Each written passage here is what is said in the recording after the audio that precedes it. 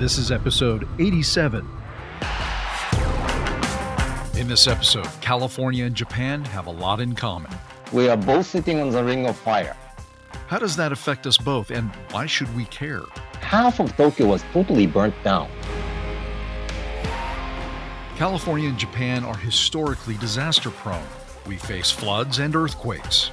The people in Kobe erroneously believed that they will not have earthquakes in the future. So they were really suddenly hit by a surprise. A shocking surprise that left more than 6,000 Japanese dead. Emergency response was overwhelming, expensive, and traumatizing. Something had to change. But what and how? It generated an enormous argument in the Japanese parliament. How should the government deal with disasters?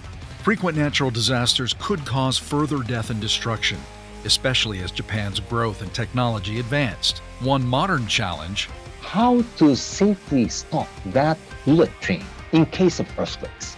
To answer that question and get a better picture of the relationship between Japan and California when it comes to disaster planning, mitigation, and research, we talk with Satoru Nishikawa, Professor, Disaster Mitigation Research Center, Nagoya University. We talked by way of Zoom, he in Nagoya and I in Sacramento. So let's get to it right now.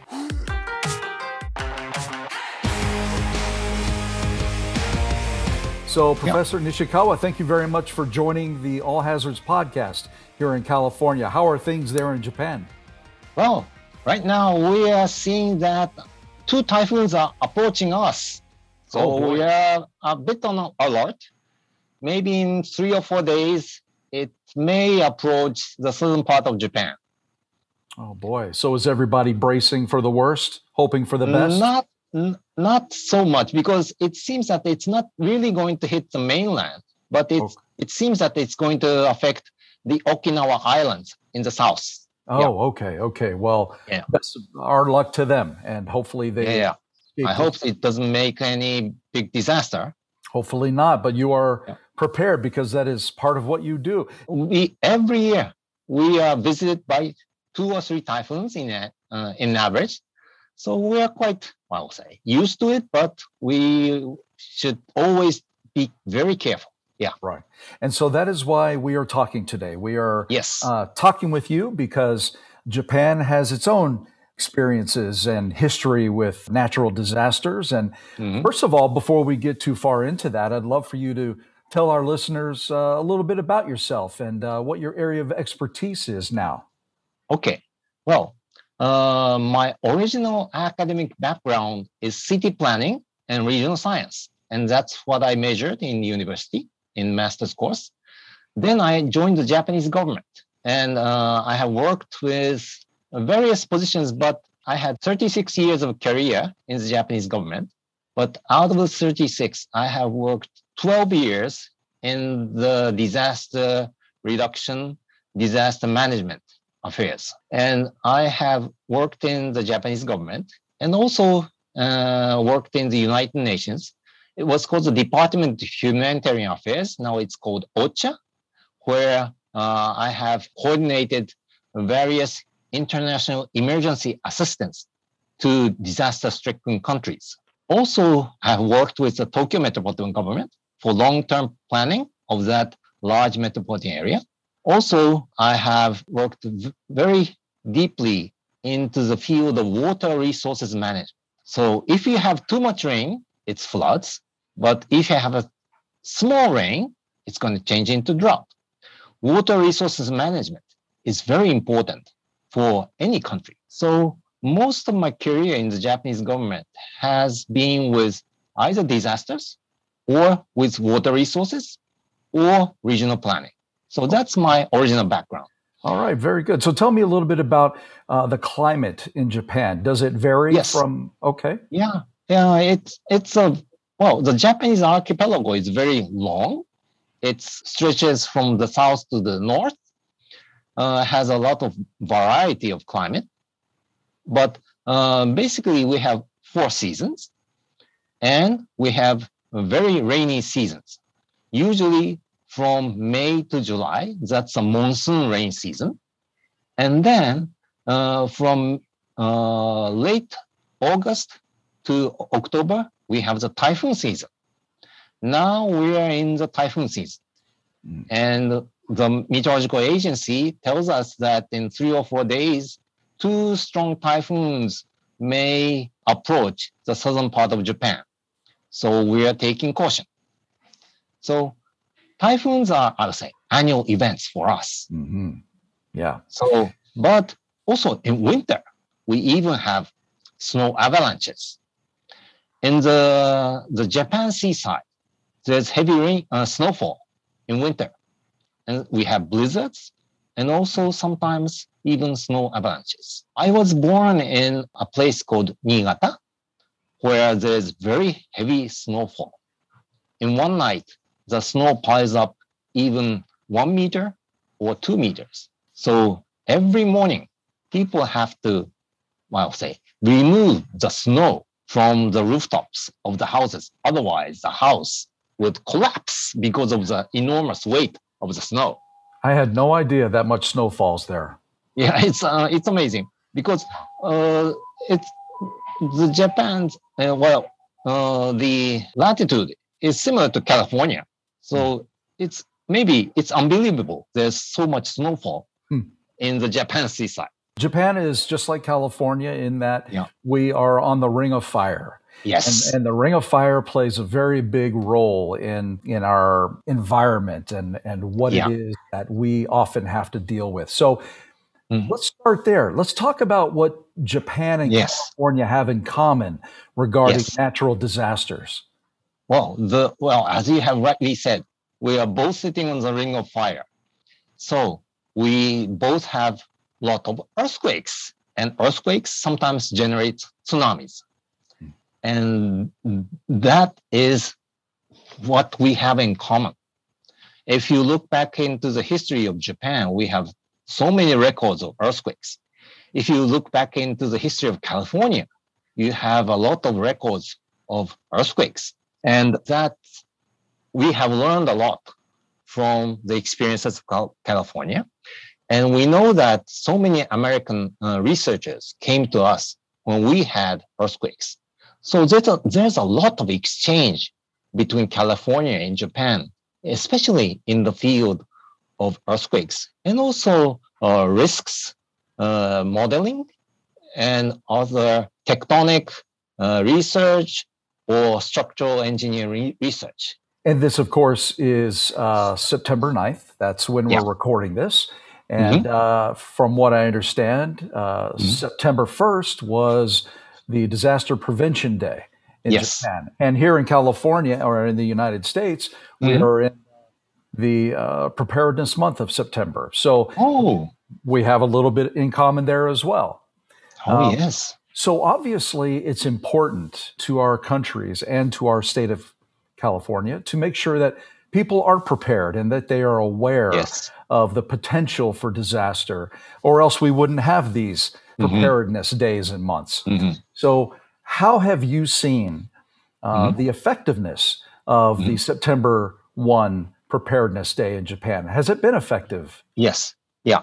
It's important that we have this annual disaster prevention day, because when it's an year with, for example, very heavy typhoon damage, or if it's a year that we had earthquakes or volcanic eruptions, the mass media or the people would naturally pay attention to disasters. But the challenge is when there are maybe 2 or 3 peaceful years, I would say.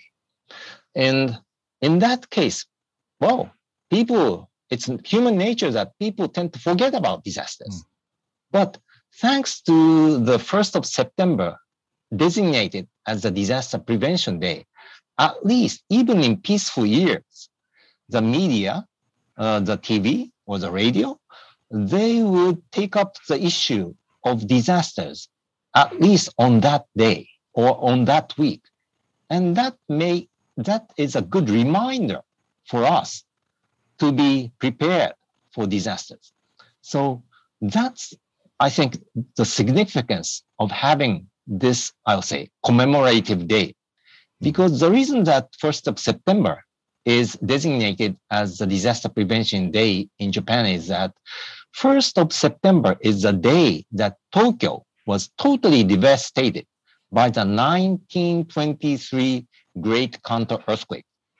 105,000 people were killed because of that single earthquake. So that was a very big shock to the Japanese at that time. So, and the people who have been severely affected, they have had to flee away from Tokyo because half of Tokyo was totally burnt down. So they took refuge in other parts of Japan. And all of them, I'll say, at that time, it's 1923, they all went to the other places and they told the local people how they suffered. So the story of the Great Kanto earthquake and the devastation of Tokyo was, I would say, clearly memorized in the Japanese, I would say, history and in all places. So that's how it started. And also, the 1st of September is usually the midst of the annual typhoon season. In Japan, we usually start to have typhoons coming to Japan in mid-August till late October. So the 1st of September is really the midst of the annual typhoon season. So it serves as a, I would say, reminder for earthquakes and typhoons, which are the two major natural disasters for the Japanese. We'll continue our conversation with Professor Satoru Nishikawa in just a moment. On the way, remembering the historical 2011 Great East Earthquake. It was not only an earthquake, it generated an enormous tsunami. That tsunami directly hit the Fukushima power plant, causing a devastating nuclear disaster on top of the damage already done by the shaking and flooding. For a country as disaster-prone as Japan, the government knew it had to change the way they thought about emergency response. The Japanese people felt that we cannot just wait for something to happen. But change would have to include everyone, and getting buy-in would take creative messaging. In a culture that has countless generations of storytelling, more of that seemed to make sense. Share more stories. How they have suffered, how they have struggled to save themselves. Back to our conversation with Professor Nishikawa. Tell me what some of the events on September 1st look like. Yeah. Okay. First of all, for example, we have the nationwide earthquake response drill, which is led by the Prime Minister. Very early in the morning, the Prime Minister and all the ministers walk from their apartments to the Prime Minister's office, pretending that there was a big earthquake in Tokyo. You cannot use cars. They should walk to the Prime Minister's office within 30 minutes. And how far is that? It depends. Okay. But usually they are supposed to live within walking distance of 30 minutes. So they first walk to the Prime Minister's office and they gather in the special operation room in the Prime Minister's office. And all of the senior officials gathered there to gather information on what happened. And they start playing the role of what to do in emergencies. Also, all of the mayors in the Tokyo metropolitan area, they are in their own headquarters. And we connect with the Prime Minister's office is connected with the mayor's offices, governor's offices, and they start reporting how the damage is and what are the responses and what are the deficits, what are the gaps for emergency assistance. So that's how it starts. It's not real disaster, but it's kind of an exercise. Sure. Also, do you involve the civilian population, schools? Yes, of course. For example, this year, the hard-hit area was supposed to be Yokohama, all right, near to Tokyo. And the local population makes evacuation drills. Also, the local firefighters make their rescue drills. And the police, also other, I would say, the engineers corps of the Ministry of Land, Infrastructure and Transport, they do their best to try to restore and clear the roads, etc., etc. And it's not limited to that, I'll say, drill or exercise. Fortunately, many of the mass media takes up the issue of disasters on this occasion. So important. So many TV programs, radio reports, also the newspapers, they take up the news, or I would say they make articles regarding the past disasters. So that serves as a very good, I would say, wake-up call for people to think about disasters. Very important to not get lulled into a false sense of security. Very important, especially because Japan is a disaster-prone country. We've seen a lot of natural disasters happen, as you have already started to mention, the 1923 earthquake. What are some of the other more significant disasters that have happened in the 20th and 21st centuries? The most devastating was the 2011 Great East Japan earthquake and tsunami. 10 years ago. 10 years ago. It was an enormous earthquake, magnitude 9.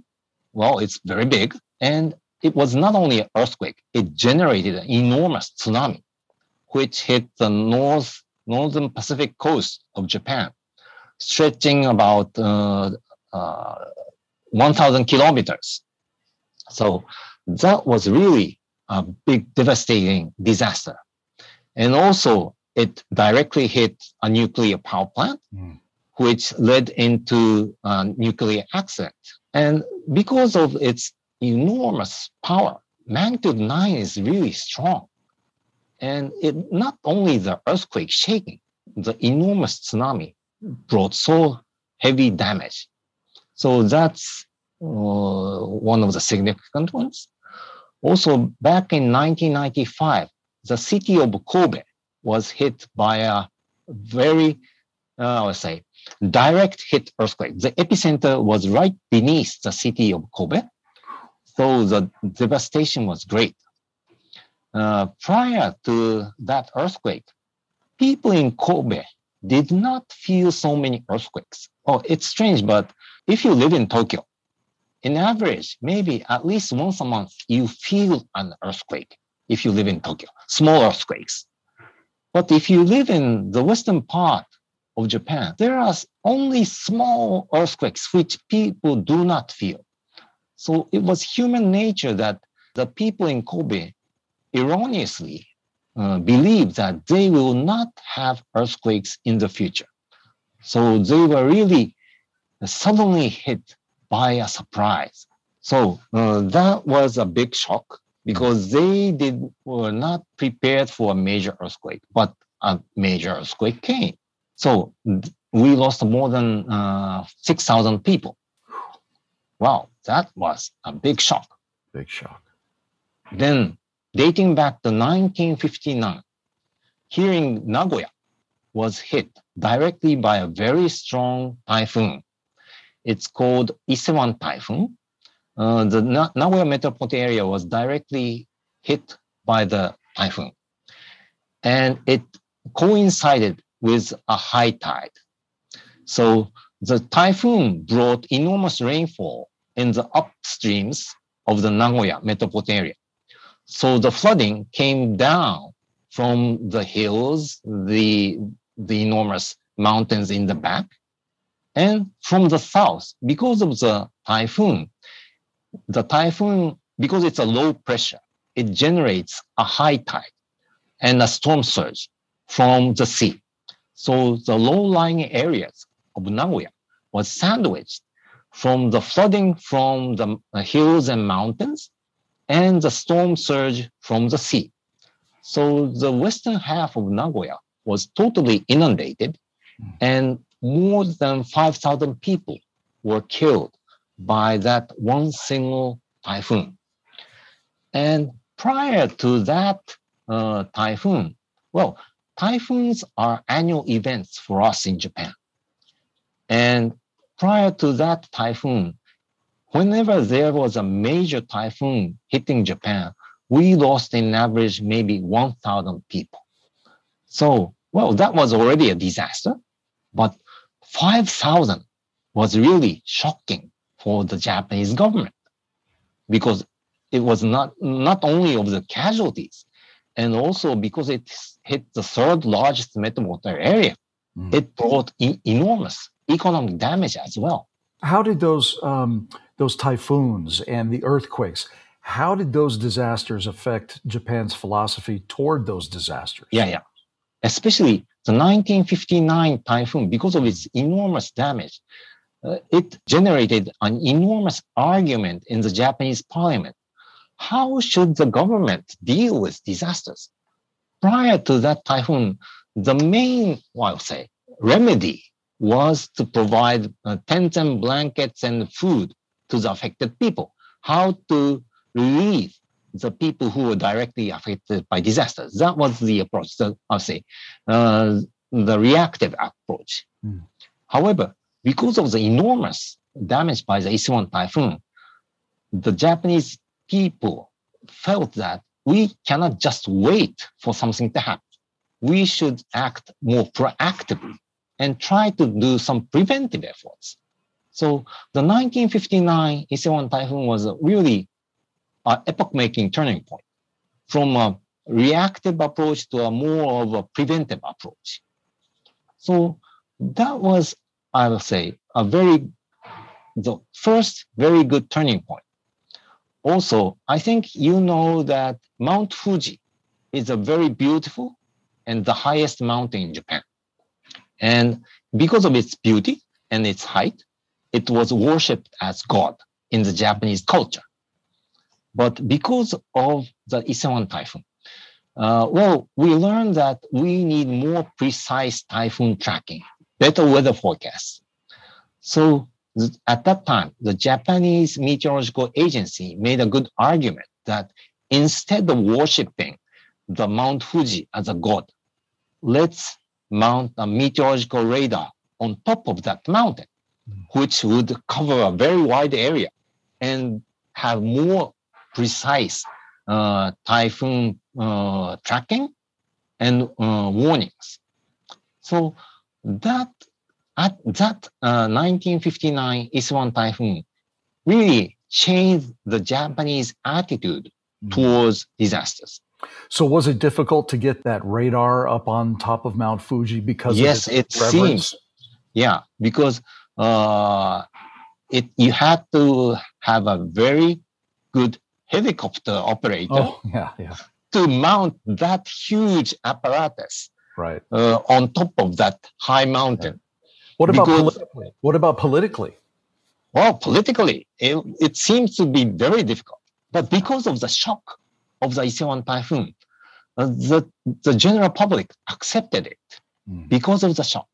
And it was, I would say, a very positive investment for the safety of us.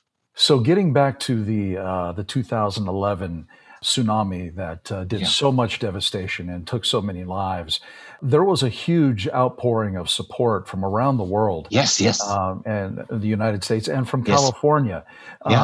California and Japan have been assisting and helping each other for quite a while, even before. So tell me from your perspective, what the feeling is there about that history of cooperation between Japan and California. Because we have a long history.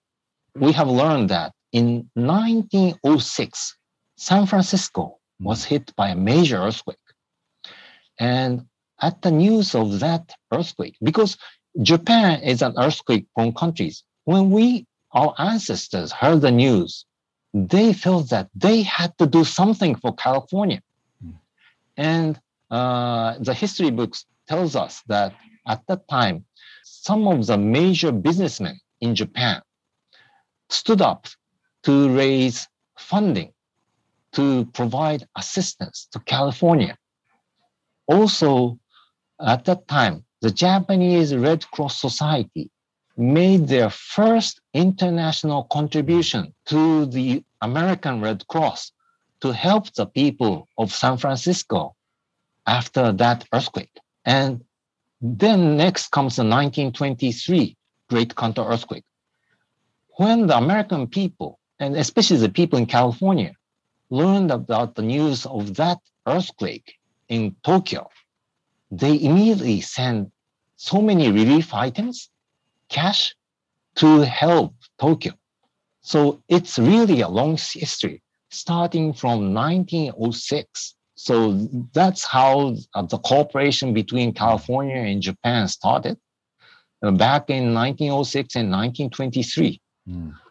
And then, for example, you had the Loma Prieta earthquake, you had the Northridge earthquake, and on these occasions, the government officials, we exchanged our experiences.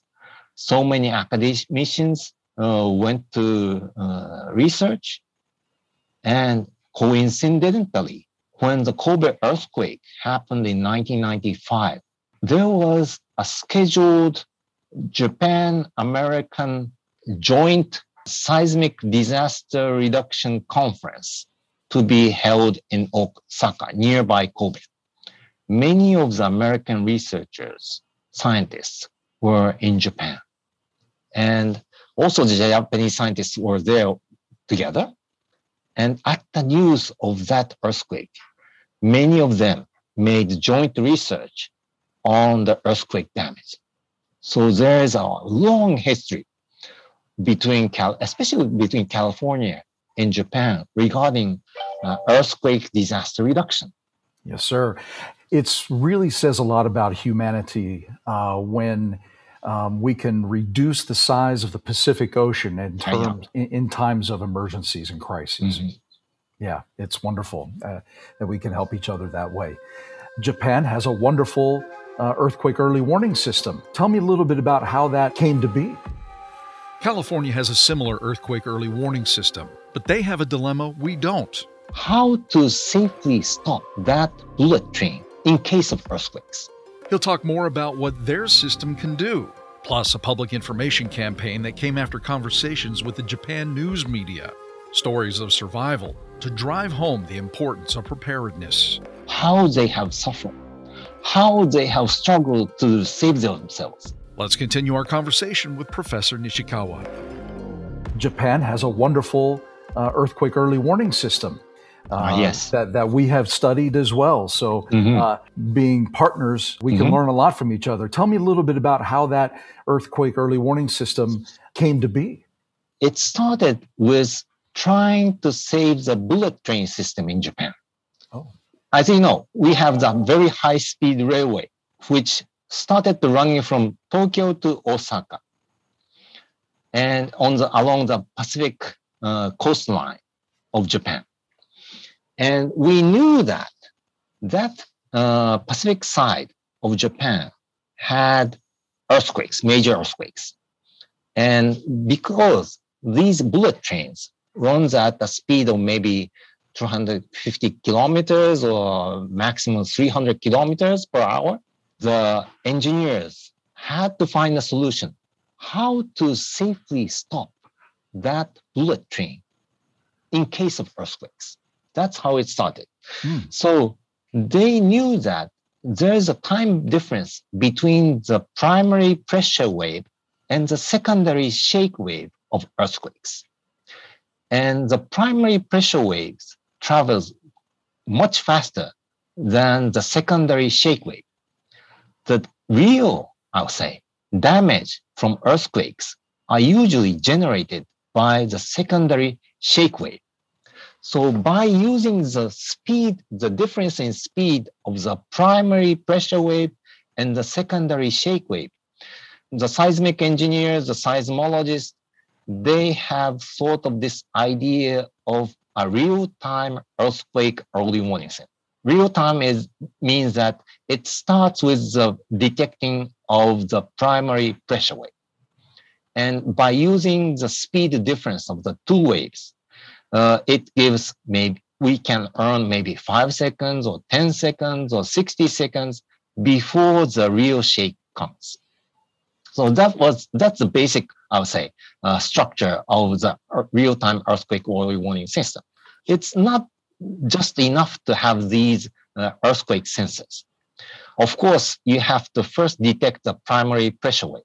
Then you have to calculate where the source is, the epicenter is. And then you have to calculate how long would it take to really reach the landline.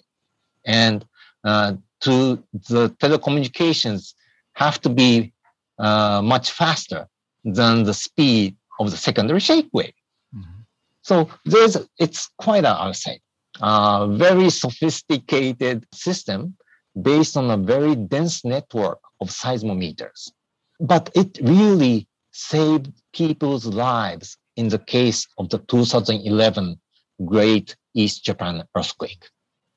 The Shinkansen trains, when they got the warning, they speeded down and they had safe stops. Amazing. No derailments. No derailments, thanks to that system.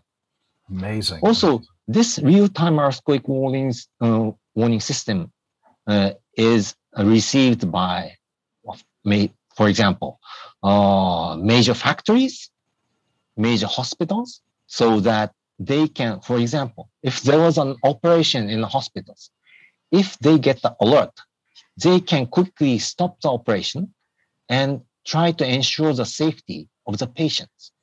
That's quite important. When was the system first online? Well, the Shinkansen system started very early, but the actual real-time earthquake early warning system, the testing to the general public started in 2006. Oh. And the real operation started in 2008. Brilliant. So getting back to the messaging, and because we all know that communication is so important, whether it's technological or whether it's human, getting people to listen and to actually be part of the solution is so important. And that's, we find that same challenge here as well. Getting the public to accept their role in disaster mitigation is so critical. So does Japan see it this way? And it sounds like they do. We say that we need to have a good combination of self-help action and mutual help action and public action. Self-help action means that families or individual businesses, they have to prepare for their own safety. That's what we call self-help action. For example, affixing furniture safely in your bedrooms so you are not suddenly hit by a furniture in case of earthquakes. That can only be done by the family members. Or for the small businesses, they have to make sure that their shops or small factories are earthquake resistant, or they do not induce fires in case of earthquakes. That kind of preventive action must be taken by individual small businesses. Also in large companies, they have to take care of the safety of their employees. So that's kind of a self-help action. Absolutely. And getting that message communicated to them and getting them to buy into it is so important. There was a saying, tell me if I'm saying this right, Ichi Nichi Mai? Yes. Ichi Nichi Mai means the day before. In Japan, we have so many educational materials for children regarding disasters. For elementary school students, junior high school students, they are very good children. They listen to what their teachers say. But the problem is adults. Yes. They are very busy. They are concerned about their business, their life, daily life. And even if we want to tell them, you have to be aware of disasters, it's sometimes bullshit for them. They're so busy. Yeah. They always say, that's none of my business. But they're the ones who has to take decisions in their families. The children, they cannot affix furniture. It's only the moms and dads who can take secure safety of their children. They have to take action. And I tried to make various programs for the adults, but I found it so difficult. The usual, I would say, do's and don'ts preaching style materials, the adults never listened. So I have discussed with many of my friends, especially in the news media, and I discussed, well, you news media people, you always criticize us in the government. I know that it's your role, but give us some help. And I discussed with them how they can also have a positive role to play in trying to involve the adults. And one of the very good friend of mine who was a news reporter, he said, they are very good at extracting stories from people. They interview people. And they said, kind of an idea that by interviewing people who have been really affected by a disaster, that would make really good stories so that the adults can listen to. So I jumped on that idea. So now it's called Ichinchimae, the day before the disaster project. And what we do is we visit an area which was hit by a major disaster, maybe 5 or 10 years ago. Not directly after, because in 5 or 10 years, the people will settle down and they can, calmly tell us the experience. And we pose the question, what would you do if you were back the day before the disaster? And they will start telling us how they have suffered, how they have struggled to save themselves, how it was difficult to recover from the disaster. What was the obstacles for their, reconstruction, rehabilitation? And we try to extract the most impressive stories. And because there are stories of, let's say, an office clerk who was working in the office, a shop owner who was trying to open his shops, or a housewife who was in her living room or in the kitchen, or even a young couple the wife was pregnant, was in taking the regular medical check at the maternity hospital, and the couple was hit by an earthquake. So there are so many different personal stories. Mm-hmm. And because now we have more than 800 stories, if you look at one of these stories, there's somebody very similar to you. And that generates an empathy to that story. And when human beings feels an empathy, now it strikes their hearts and it leads to action. Genius, absolutely genius. We may have to try our own version of that here. I think. I'm encouraging many people outside of Japan to try to test the similar case. Because, for example, if an American reads a story of a Japanese, they will say, oh, it's the across the Pacific. But if they listen to a story, for example, of a person who was directly affected by, let's say, the Loma Prieta earthquake, then they may take it serious.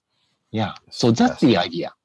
So do you have any personal lessons that you can share with me, something that you may have learned, maybe something that surprised you?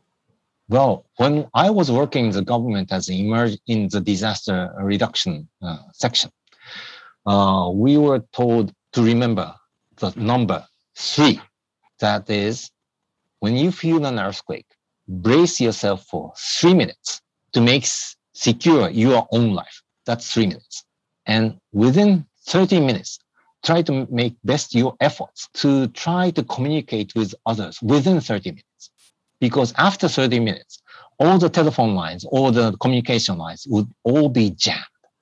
The first 30 minutes is the critical moment. Try to connect with each other.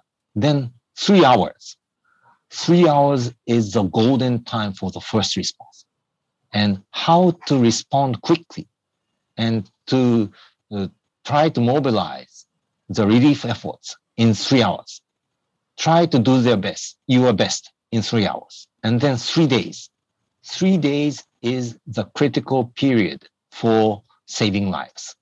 It's usually said, all of the search and rescue professionals, they know that of the golden 72 hours. That's for the life saving. So we have to make best effort for the 3 days. Then 3 weeks. That's how we have to do our best to provide relief to the affected people. And in 3 weeks, people will start to settle down, at least in temporary shelters.